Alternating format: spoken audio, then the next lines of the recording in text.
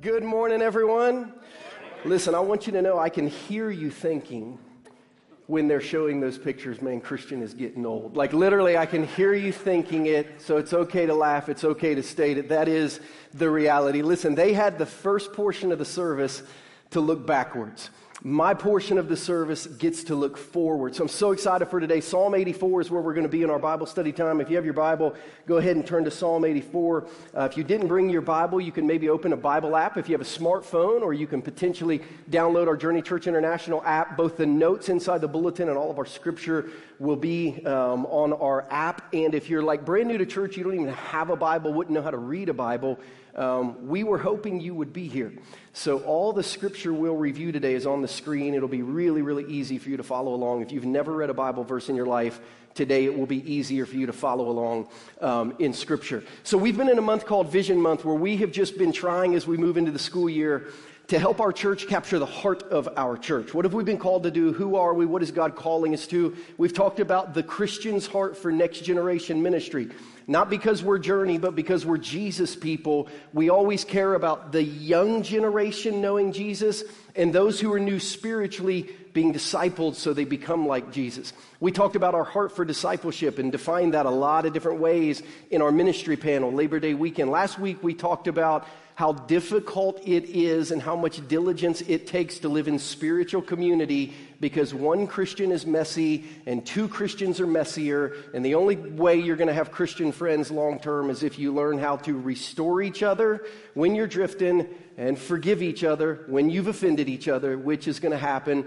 And today we're going to kind of look towards the future, and we're going to ask basically what does the spiritual journey look like for a Jesus follower?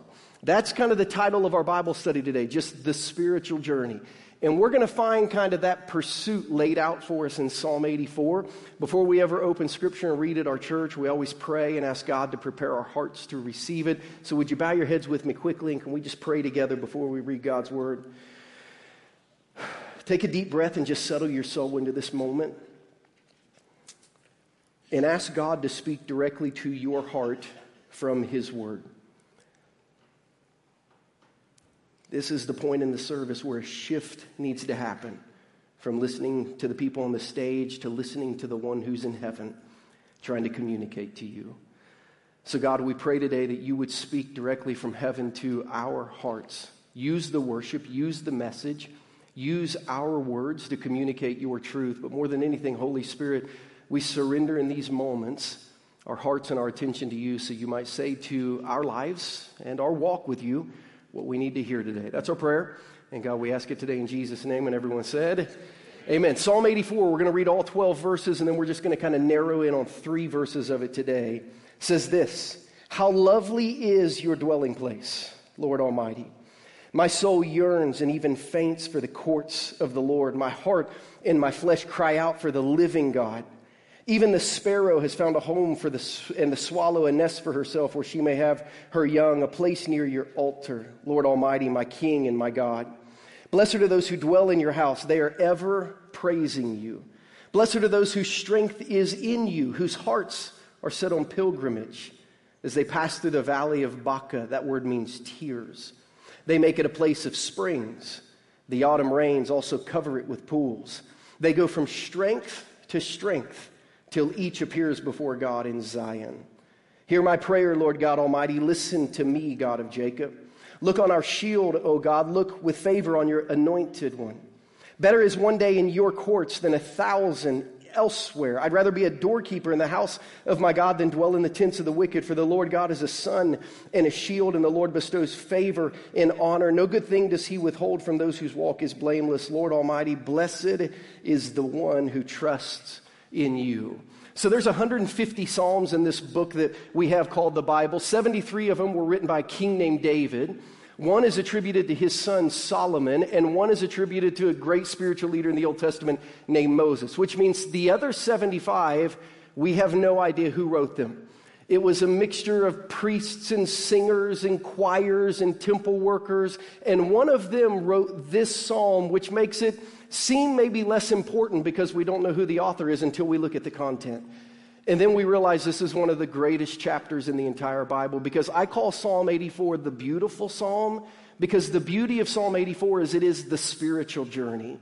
I'm not going to teach completely through the psalm, but I do want you to see the picture that Psalm 84 presents, because we see a snapshot of the spiritual journey in Psalm chapter 84. We see that being close to God brings blessing in the first 4 verses. We see that moving towards God brings strength in the next 3 verses. We see that prayer helps us focus on the anointed one, a man we know as Jesus. And we see that people who really prioritize their relationship with God live in trust. If I was going to teach completely through Psalm 84, that's what I would talk about. I would take those 4 things and we'd spend the next 25 or 30 minutes talking about them. But we're not going to do that, because while this psalm gives us the place where God dwells, the temple, and while this psalm teaches us that prayer connects us to God's anointed one, and while this psalm teaches us that when we prioritize God, we learn to have trust in God, I believe that the main lesson of this psalm is that the pursuit of God, pursuing God, brings strength. Journeying towards Jesus brings strength. And that's what I want to look at again just real quick in verses 5, 6, and 7, because I want to pull out the second part of this psalm and I want to focus on it today as we get ready to journey into 2023. The psalmist said, "Blessed are those whose strength is in you, whose hearts are set on pilgrimage. As they pass through the valley of Baca," again, that word means tears, "they make it a place of springs. The autumn rains also cover it with pools. They go from strength to strength until each person appears before God in Zion." So we learn in New Testament Christianity that God is not in a place anymore, but God is a person, and his name is Jesus. And as we journey towards him, what the psalmist tells us today is that when we see spiritual life as a pilgrimage, when we see all of our life as a spiritual journey, everything in life has the ability to bring us closer to God, and everything in life has the ability to make us stronger.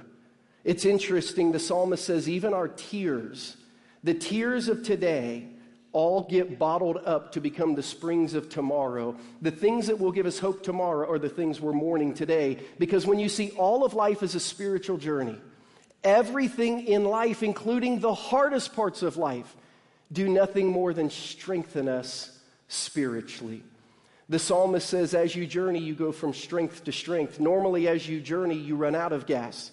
Normally, towards the end of the game, you're more tired. Normally, towards the end of the trip, you're worn out. But the psalmist says, when you journey towards Jesus, the longer you go, the stronger you get. And the more you see everything in life is showing you who God is, the more you'll know God, and the more you'll be able to trust God, and the more you'll have strength in God. This became my story in 2009. In 2009, I was going through one of the darkest seasons of my life, and honestly, spiritually, I wasn't sure if I was going to make it to 2010. I was just worn out. And in that season, I happened to be reading in my quiet time in the book of Genesis, in Genesis chapter 47, and I read across a conversation that happened with a man named Joseph, someone who'd been sold into slavery and spent about a dozen years in prison before God raised him up to what he would be. And he was having a conversation with his boss and his dad. And his boss, a man named Pharaoh, asked his dad, a spiritual forefather that we know as Jacob, a question that kind of began to shape my life. It says in Genesis 47, verses 7 through 9, "Then Joseph brought his father Jacob in, and he presented him before Pharaoh. After Jacob blessed Pharaoh, Pharaoh asked him, 'How old are you?' I assume he asked him this because he looked really old. Like, that's just the assumption that I have. Like, as he walked in on his cane, he's like, 'Man, how old are you?' That's just how I see it in my head. And Jacob said to Pharaoh, 'The years of my pilgrimage are 130. My years have been few and difficult, and they do not equal the years of the pilgrimage of my fathers.'" It's interesting. Pharaoh said, "How old are you?" And he didn't say 130. "How old are you?" He said, "The years of my pilgrimage." The word pilgrimage in the Hebrew language that it was originally written in the Old Testament is only used 11 times in the Old Testament. And it's usually translated stranger or storeroom or journey or heart. But when you combine all these words, here's what this word magor means. It's used to describe a stranger whose experiences in life taught them spiritual lessons that they stored up in their hearts. And when Pharaoh asked Jacob, "How old are you?" Jacob's answer was basically this: how old I am doesn't really matter. Here's what matters. My entire life has been a spiritual journey, and it's been a hard one. It's not been the same as the spiritual journey of my dad and my grandpa, but my entire life has been a spiritual journey. When I read that bit of truth in 2009, going through a rather difficult part of my spiritual journey myself, I feel like God gave me the word journey to describe and define how I was going to keep going spiritually. Just one day at a time, every day is going to be a part of my spiritual journey. A couple years later, when we would start a church, we would give our church that exact same name from this exact text. How old are you? Age is just a number, but here's what you need to understand about my age. Every second of my life has been a part of a spiritual journey that's helped me know who God is. And what I've realized in my time on earth is that this is not my home. But everything I've learned is getting me ready for my home to one day be with God. How is your pilgrimage going? How is your spiritual journey going? Because we're in a pretty unique season of 3 years of spiritual journey at our church. Because we just happened to have a building project that coincided with the end of kind of the COVID season. So after everybody had been out of church for a year, not only did they come back to church, but many came back to this building that was not here before COVID. And we said that we were going to live in a 3-year period that echoed the calls of Jesus to his disciples. If you look at Jesus' ministry over the 3 years that he spent with his disciples, about 1 year at a time, he asked them to take this spiritual journey. The first time Jesus talked to his disciples, he asked them to come and see. He said, "Hey, what are you doing? Where are you teaching? Where are you staying?" Just said, "Come and see." So we said at our church, 2022 was going to be our year of come and see. We were going to invite our community, because we were in a new building, to just come and see who Jesus was. The second time Jesus asked his disciples to follow him more deeply, he said, "I want you to come and follow. You've seen now. I want you to follow. I want you to imitate me, become like me. I want you to get engaged in my mission." The third call of Jesus would be in his last year of ministry. He would ask them to come and die. So we said at Journey, as we kind of rebirth our church in a new building after COVID, this is going to be our 3-year plan. We're going to have a year of come and see that we're almost done with. We're going to invite the community to come and see Jesus. Next week will be one of the biggest Sundays of that entire campaign, because Adrian Dupre, one of my great friends in ministry, who's an evangelist who's spoken in stadium rallies with Promise Keepers of 100,000 men, is going to come give a message that's designed to help you understand where you are spiritually and where you need to go spiritually. It is that simple. Everyone in the room will have that question answered. If you have a Christian friend who you think has been drifting, get him here next Sunday. Adrian will fix it. Like 9 times out of 10, that can just be my assurance to you. Adrian will fix it if you'll get him here. 2022 was our year of come and see. We said it was going to be a year where we wanted to reach people, connect people, and mobilize people into God's kingdom. 2024 is going to be a year called come and die. It's not as ominous as it sounds. We're hoping that no one will have to give their life that year.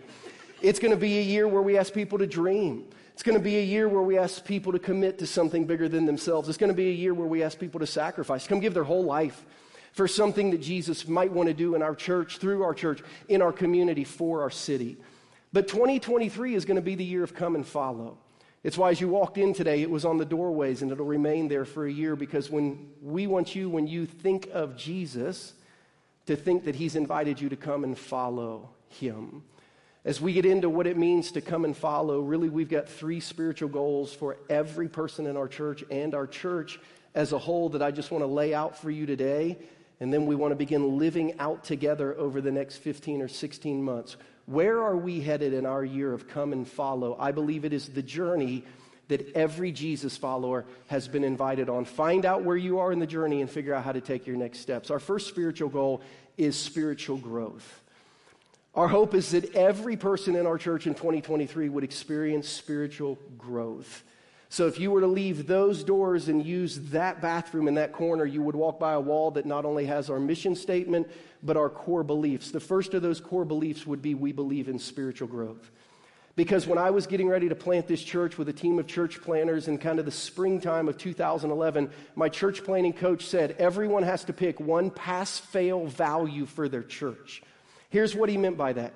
Every one of us had to pick one thing that if our church did it, we passed, we were successful, and if our church failed in it, it wasn't successful. He said, if you have 10 people who do this thing, your church works. If you have 10,000 that don't do this thing, your church doesn't work. What is deepest inside you spiritually? And for me, my one thing that I picked was spiritual growth. If people are growing spiritually, our church works. If people are not growing spiritually, our church does not work. Point blank, pass, fail. If you're growing, we work. If you're not growing, we're doing something wrong. I don't care how many people show up in this room, listen to these music, watch these screens. If you're not growing, we're failing. That's the pass-fail value of our church. The people grow. So we believe very passionately in spiritual growth. Pastor Ryan, a couple weeks ago, asked our ministry panel the one word that they had that described and defined discipleship for them, and he asked them a verse to go with that. My verse would be in Mark chapter 4. If you were to ask me to explain discipleship and what I believe about discipleship and my passion for discipleship, I would say go to Mark chapter 4. Here's how I understand discipleship, and here's why it's so near and dear to my heart. In Mark chapter 4, verse 26, Jesus tells a parable. He says, this is what the kingdom of God is like. Here's what it's like to have God live in you and for you to be living for him. A man scatters seed on the ground. Night and day, whether he sleeps or gets up, the seed sprouts and grows, though he doesn't even know how. All by itself, the soil produces grain. First the stalk, then the head, then the full kernel in the head. And as soon as the grain is ripe, he puts the sickle to it because the harvest has come. Here's what this parable means in plain, simple language. Followers of Jesus continually grow spiritually. Night or day, while you eat or while you sleep, followers of Jesus continue to grow spiritually until they are fruitful and God can use that fruit to impact someone else. Jesus said the kingdom of God, when God lives in you and you live for him, here's what it looks like. You grow. And sometimes you don't even know how. I mean, you put together great plans and you put together great programs and you have great accountability. But here's the end result. If you're a follower of Jesus, you used to look like this, now you look like this, and eventually you'll look like this. Followers of Jesus grow until they produce fruit, and then I use that fruit for the world. Followers of Jesus continually grow. And when Heidi Bailey was asked what verse described her spiritual leadership, she talked about 1 Corinthians 3, some of my other favorite scripture on discipleship, because it reminds us that Christians grow. And 1 Corinthians 3 reminds us of this. Paul, writing to the church of Corinth, says, I plant seed. Apollos, another Bible teacher in the first century, waters seed. But God makes seed grow. So neither the one who plants nor the one who waters is anything, but only God who makes things grow. So Jesus followers continually grow spiritually, but spiritual leaders are responsible to help people grow spiritually. So as we look at our plan for 2023, our question is, how can we help you grow spiritually? We cannot force it, but we can facilitate it. Pastor Scott, our executive pastor, has been talking to me month after month. He put a basketball court in his backyard for his two boys, one who will turn 14 next week and his fourth grader this year. But because it's been so hot and dry, he's not been able to get grass to grow in his backyard around the basketball court. So he's like, the dog is killing us because every time they walk outside in the mud, they walk inside the house. So every time we talk, we're talking about growing grass in the backyard, how that's going because it's been so hot and dry. And he's aerated it, and he's scraped it, and he's planted seed, and now that grass has slowly begun to grow. Basically, he's doing everything he possibly knows how to get the ground ready. But like God's got to send the rain and the sun to make it grow. The temperature's got to be right. That's what 2023 is for our ministry team. We're trying to figure out, how do we get your hearts ready? What seed do we throw? How do we make the conditions right for growth? And then trust God to do what only God can do to bring growth out of your life spiritually. So we want to see you grow spiritually. And the action step that we want to come out of spiritual growth is we want to see you walk with Jesus next year. That's our goal, that by the end of 2023, every Jesus follower at Journey, or those of you who watch online from wherever you might be, might know how to walk with Jesus for the rest of your life. That's the goal. You heard Dallas and Lynn say it so clearly today, what walking with Jesus does in your life, does in your spirit, does in your marriage, does in your family. Just learning every day to walk with Jesus. And as we looked at how are we going to help people walk with Jesus in 2023, we came up with 3 things that we believe are non-negotiable when you look at New Testament Christianity that early Jesus followers did. We know as a church together we have to really focus on 3 initiatives: Bible reading, prayer, and fasting. We have to help our entire church learn how to read their Bible. We have to give them plans to read their Bible. We have to put them in groups to read their Bible. We have to hold them accountable to read their Bible. We not only need to tell them to pray, we need to give them places to pray. We need to teach them to pray. We need to pray together. And although it seems like a really old-fashioned thing, you cannot read through the New Testament without seeing people fast when they needed the Spirit of God, withholding food from themselves to remind themselves how much they needed God in their daily life. So for us, 2023 is going to be a year that revolves around Bible reading. I'm just going to go ahead and say it right now. We've got a goal that hundreds and hundreds and hundreds of you, if not thousands of you, would read through your entire Bible next year. Genesis 1:1 all the way to the end of Revelation 22. You can do it. Most Christians have not, but I'm telling you, you can. If you will read your Bible 12 to 15 minutes a day, or 90 minutes a week, if you just sit down on Saturday, you literally in 12 minutes a day can have a plan to read your entire Bible through. Most Christians have never read the Bible through. You say, why do we need to read the Bible through? Because we want you to walk with Jesus. And I don't know if you know it yet, but Jesus has sent you all these text messages and they've not hit your spiritual phone yet. Like everyone you live in relationship with, I can probably tell how close you are to them by how often you text them. Jesus has something for you every day. Every day. All you got to do is open up your inbox and begin to read. And you will begin to walk more closely with Jesus than you ever have. So this year as a trial, I invited 5 people to read the Bible through with me who'd never read the Bible through before. 2 of them who are businessmen who travel on the road more than 100 days a year. One of them that spends up to 3 months a year out of the country. One who works more than any human that I've ever met in my life, and one whose job brings him extreme anxiety. And I said, will you try this? Because if you 5 can do it, I know everyone in our church can do it. And we find ourselves almost at the end of September, and every one of them is going to get through the Bible in a year. It's been a good beta test to tell me that you can do it if you get the right group of men and women around you, if you get the right plan, if you have the right meeting schedule, if you hold one another accountable. So I'm going to ask you to start praying today who are going to be your 3 to 5 people that you're going to read through the entire Bible with next year. It will teach you to walk through Jesus. We are designing a ministry calendar that will call our church to spend 1 day a month in prayer and fasting. And we will fast together 1 day a month, sun up to sundown, and then we will end that day with a family prayer service, very much like we had on the Saturday morning of our week of prayer. And we'll come together as a church and not only give you a place to pray, but we'll teach you to pray, and then we'll help you between those moments to develop a prayer life, because followers of Jesus must walk with Jesus. So we've got some big goals for 2023 for you and your faith walk, all of them to help you grow spiritually. Why? Because followers of Jesus grow spiritually. It's what we do. Night or day, whether we eat or sleep, we grow. God makes things grow, and God's kingdom is in us, we grow. So next year, we're praying will be a year of spiritual growth for you, your family, your marriage, your kids, your faith walk, your perspective on the world. We're also hoping a big part of the spiritual journey, number 2, is spiritual care. We're praying not only that you'll be cared for spiritually, but that you'll learn how to spiritual care. If you're a follower of Jesus, not only should you be growing, if you're a follower of Jesus, you should be learning how to care well for people.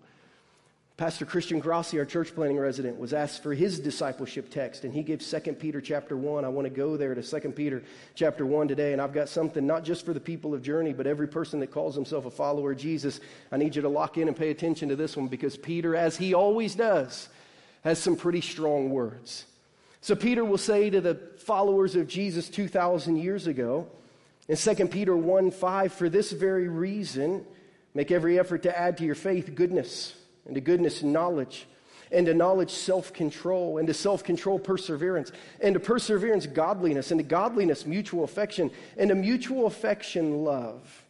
For if you possess these qualities in increasing measures, they'll keep you from being ineffective and unproductive in your knowledge of the Lord Jesus Christ.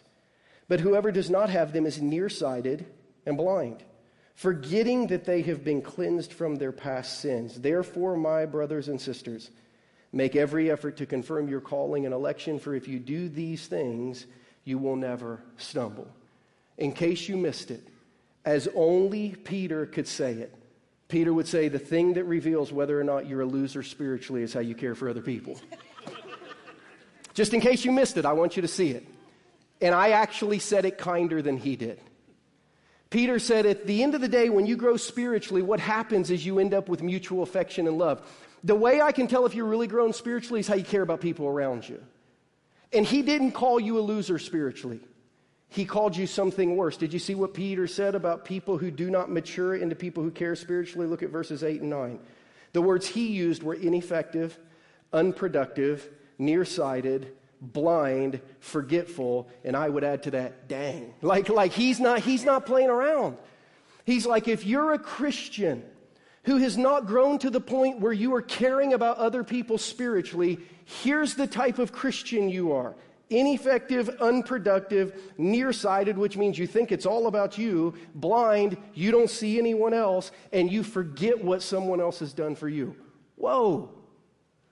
As only Peter could say it. Just like straightforward. I don't even think he wore his boxing glove. He just gave it bare knuckle to your soul. Here's what you need to hear. At the exact same time, he gave a promise that if you missed it, you need to go back and see it. Because Peter said at the exact same time, people who do mature to the point of caring for others spiritually, he had something to say about them too. He said, those people don't stumble. People who get to the point in their growth where they see their walk with Jesus being about caring for other people, those people stay locked in pretty well. They've grown in their walk with Jesus where it's now about mutual affection and love. It's always about the people in their world and what they're doing. So our goal as a church is going to not only be to make sure that you're cared for, but hopefully to teach you how to care. Our action step for this. If you were to say, how are we going to spiritually care? Our goal is to help you love like Jesus. Our goal is to help you love like Jesus. Because you may want to write this down. Because I believe humanity's greatest desire is to be known and loved. But in 2022, humanity's greatest strategy for finding true love is to make sure you're never fully known. Like we present this picture of ourselves to the world that we think is lovable. And we hope if they only know the good, that they'll love all of us. But then there's this tension because we know that to be fully loved, we must be fully known. And as long as we hide a bit of ourselves from someone, we keep ourselves from a bit of love from someone else. See, the great thing about the gospel of who Jesus is he knows you fully and loves you fully. He doesn't just see the good stuff you put on your social media. He sees all the bad stuff you wanted to bury spiritually. And he loves you anyway. That's the great thing about the spiritual care of Jesus. And as a church, we want to try to teach you how to get to know at a level that you can love. So we're going to be teaching our entire church. We've already started with all of our group leaders what we call the 5 circles of knowing. Because some of you can't even love your spouse or your kids well yet because you don't know them well yet. So psychologists say when you look at someone and you look at the soul of a person, there are really 5 different levels that you can know somebody. You can know their face. Hey, I know them. You can know their facts. Oh, here's where they live. But eventually, if you get to know their feelings and you get to know their fears, you can begin to have impact on their faith. And a lot of you, if you were to look at this screen right here, for the vast majority of people in your life, you know their face and their facts. You don't know what they're feeling. You're not real sure what they're afraid of, so you don't know how to pour into their faith life. By the way, if you want to be a marriage counselor, I'll save you $100,000 in student loans. If you can figure out feelings and fears of people, and you know what the Bible says, you can help them. Because all counselors do is they get beyond the face and the facts, and they say something like, how does that make you feel?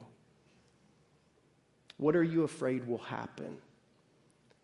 And the problem with some of your marriages is you've never even asked your spouse, how do you feel Make all your decisions based on face and facts. Some of you, you've got distance from your children because all you know are their face and their facts. Some of you are trying to figure out why you don't feel connected to people in your small group at church, but all you know is their face and their facts. You've never had conversations about feelings and fears, so you've never been able to really lean into their faith and begin to minister to their soul. So we're going to teach people how to care beyond face and facts this year. We're going to work hard to try to care for feelings and fears so that we can build your faith. Let me give you a picture kind of what that looks like real time. So I'm preaching with a plastic tooth today. It's the one that's wider than the rest if I were to smile big.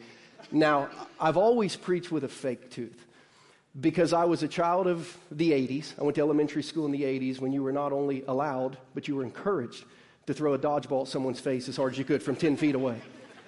I got to be honest, I miss those days a little bit. I'm also missing a tooth because of those days. So in third grade, I lost one of my front permanent teeth that I had replaced. But it was replaced with a permanent tooth that I lost a few months ago in a chainsaw incident.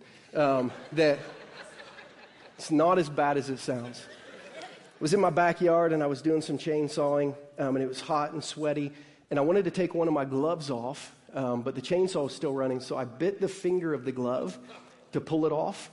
And because my hand was sweaty, my tooth literally broke right in half with the glove at noon on a Saturday, the day before Palm Sunday. And I remember thinking, this is not good. I'm either going to preach on Sunday looking like Jim Carrey and Dumb and Dumber, or I got to find a dentist to help me. So thankfully, one of our elders' wives owns her own dental practice, and I called her and I was like, Gloria, I need a tooth. Like I've lost a tooth and I got to preach in like 10 hours. She's like, come on over. Do you have the piece that broke off? And I said, yes, I got. Come on over. I'll glue it back in. So she came over, just took some glue, glued it back in, and she said, now we'll have to replace this completely like after Easter. And I'm like, okay. And I avoided her as long as possible because I'm scared to death of the dentist. Don't like the dentist. Had a bad experience. You say, what was it? It was a bad experience. Like that's all that you need to know about it. If I tell you the experience, I'll start sweating. Some of you will start sweating. One time in church, I told about the experience. A 16-year-old girl passed out in the back row, and I had to preach with the EMTs working on her because she also had a bad experience at the dentist. So I'm not going to tell you about my bad experience at the dentist. I just had a bad experience at the dentist.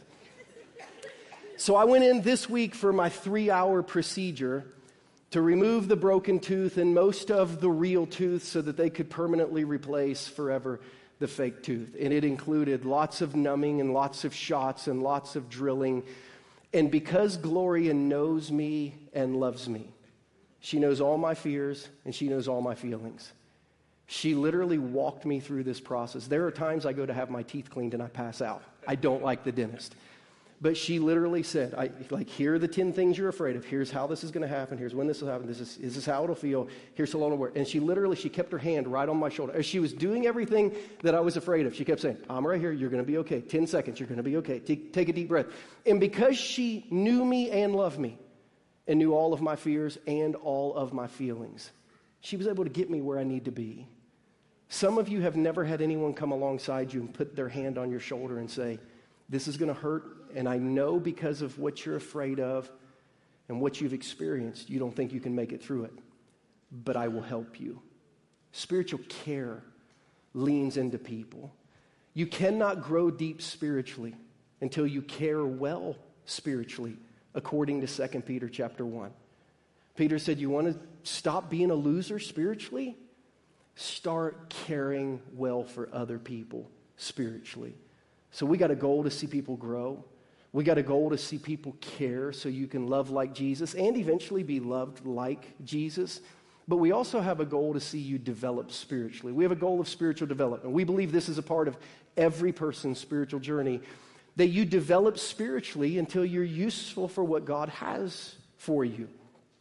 So this is one of those lightning bolt ministries for me in seminary. If you have your Bibles, you can flip over to Ephesians chapter 4. I'll never forget when I was introduced to this text in seminary because my professor in seminary said this: if you want to do ministry, speaking to a bunch of future pastors, if you want to do ministry, be a Christian. If you want to teach others to do ministry, be a pastor. Because the Bible says the goal of a pastor is not just to do it all himself or herself, it's the goal to teach other people to do it.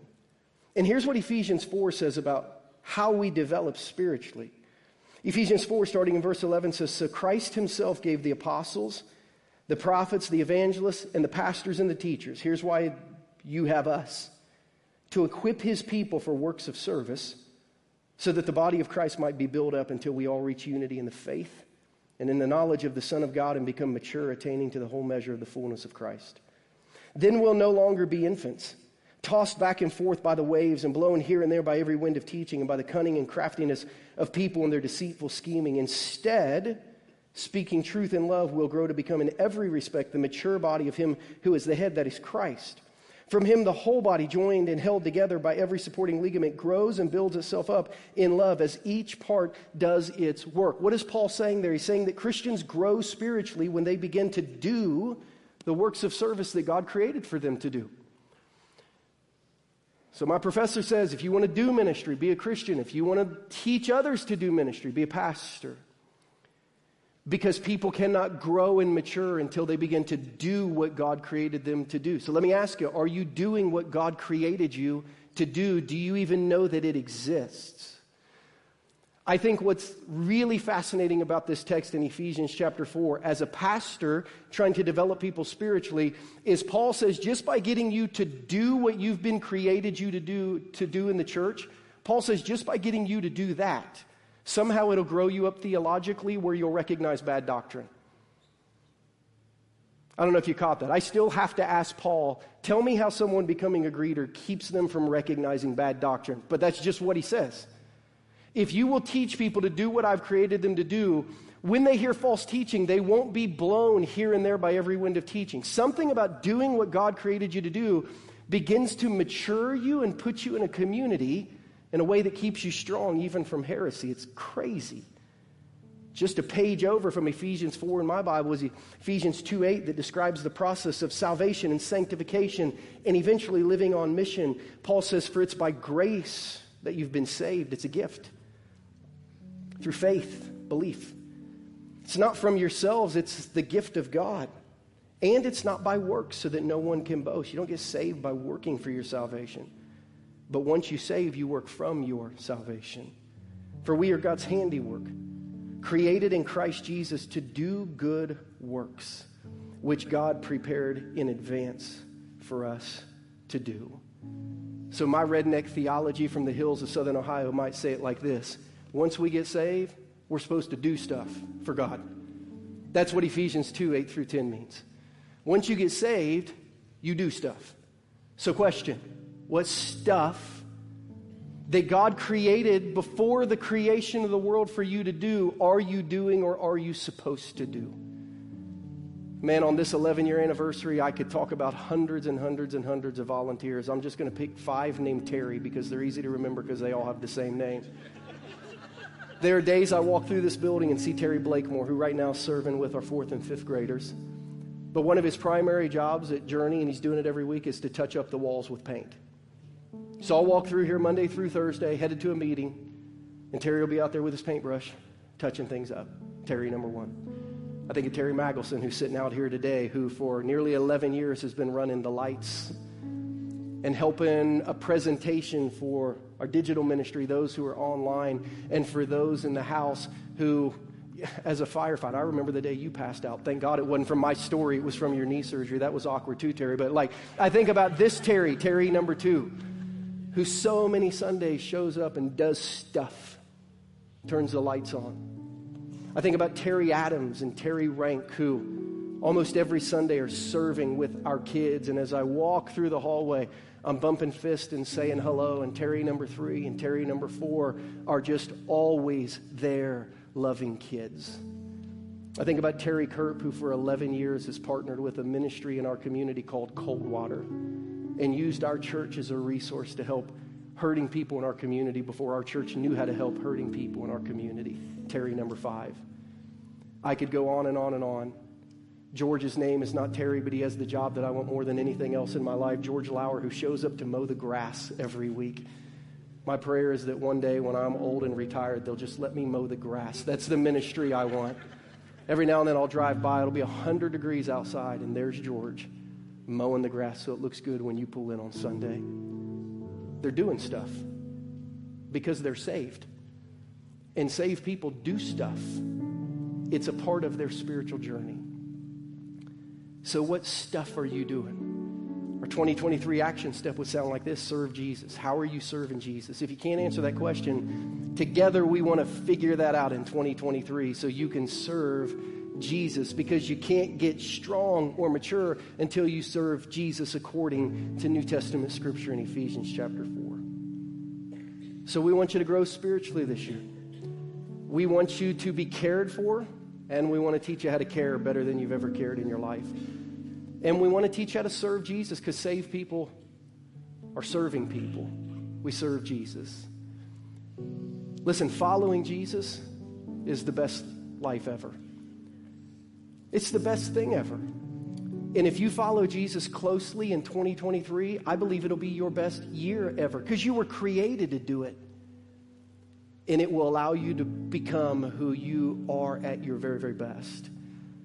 But my prayer for our church, as I got ready to preach this message for our future, was that you'd want to. Because you can't force growth, you can just facilitate it. And if you don't want to read your Bible, and if you don't want to pray, and you don't want to fast, you're always welcome here. You won't grow like you could. If you don't want to care or be cared for, because your greatest fear is being known, because if you're known, you might not be loved, you always welcome here, but you won't grow. And if you don't want to serve, because you're tired and you just like to come to church and get in church and get out of church, that's okay. You can always come here, but you won't grow. And our goal next year is to come and follow Jesus, to imitate Jesus. Jesus calls us to grow. He calls us to care. He calls us to serve. If we become the people of Jesus in this community, our church might see that cross and see our Savior just a little clearer, and maybe, just maybe, we'll have made a little bit of difference that Jesus would want us to make in 2023. Amen? What's God said to you today for those of you who are pilgrims on your spiritual journey? And what are your next few steps? Everything in life is a spiritual journey. Everything in life can bring me closer to God. Everything in life can be stored up to help me realize this is not my home. Heaven is. What has God said to you today? And what do you need to do to move forward in your spiritual journey? Would you pray with me as we consider those things? Heads are bowed and eyes are closed all over the room, but hearts are open. If you're here today and you're not a Christian, you don't know Jesus personally, and you did not know until today that Jesus knew you personally and loved you and died on the cross to forgive you of your sin and has a great life planned for you if you would follow him. If that's not been your story, but you want it to be, today you must believe by faith, which means you won't understand it all, but you'll choose in your heart to trust it, that Jesus was God's Son, who came to live for you, die for you, be resurrected for you so that he could lead you. And you must determine today to repent, which means to change from living for yourself and to follow Jesus, to live for him, trusting him in his plan for your life. If you've never done that, but you feel like that's the step God's calling you to today, from your heart to heaven, Scripture says you believe with your heart, but with your mouth you confess and are saved. You can just utter a simple prayer to heaven and ask God to forgive you, to cleanse you, to heal you, to direct you, and to save you. If you've never done that, you can pray a prayer after me. It's not my prayer or yours. It really is opening your heart, changing the direction of your life and following Jesus. But if you've never done that, you feel like God's calling you to it today. From your heart to heaven, not out loud, just pray something like this. God, just repeat it after me. God, today, I confess my need for Jesus. I repent of living for myself, and I choose to follow Jesus. I believe he came and lived for me, died for me, and raised from the grave for me. So forgive me of my sin that was punished on the cross. Heal me of the hurts that I've built up in my past, and direct me in my future so that I might follow you and live for you.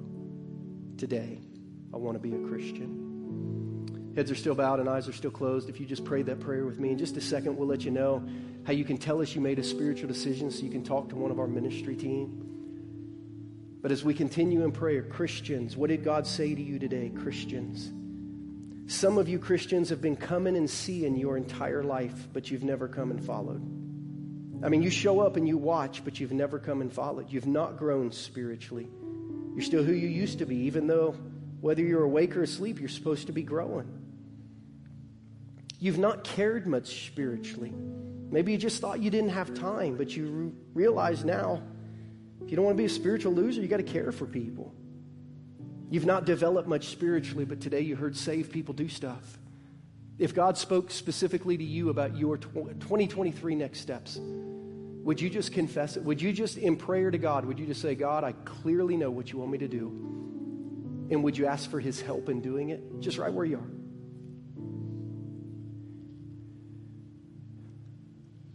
Jesus, thank you for the last 11 years of our church. And thank you that you're not finished with us yet. I pray for the next 11 years of our church, but very specifically the next year and 3 months. Let us come and follow well and have our lives changed and see our lives used to help change those who are hurting because we follow Jesus. It's our prayer. And God, we ask it today in Jesus' name. And everyone said together, amen.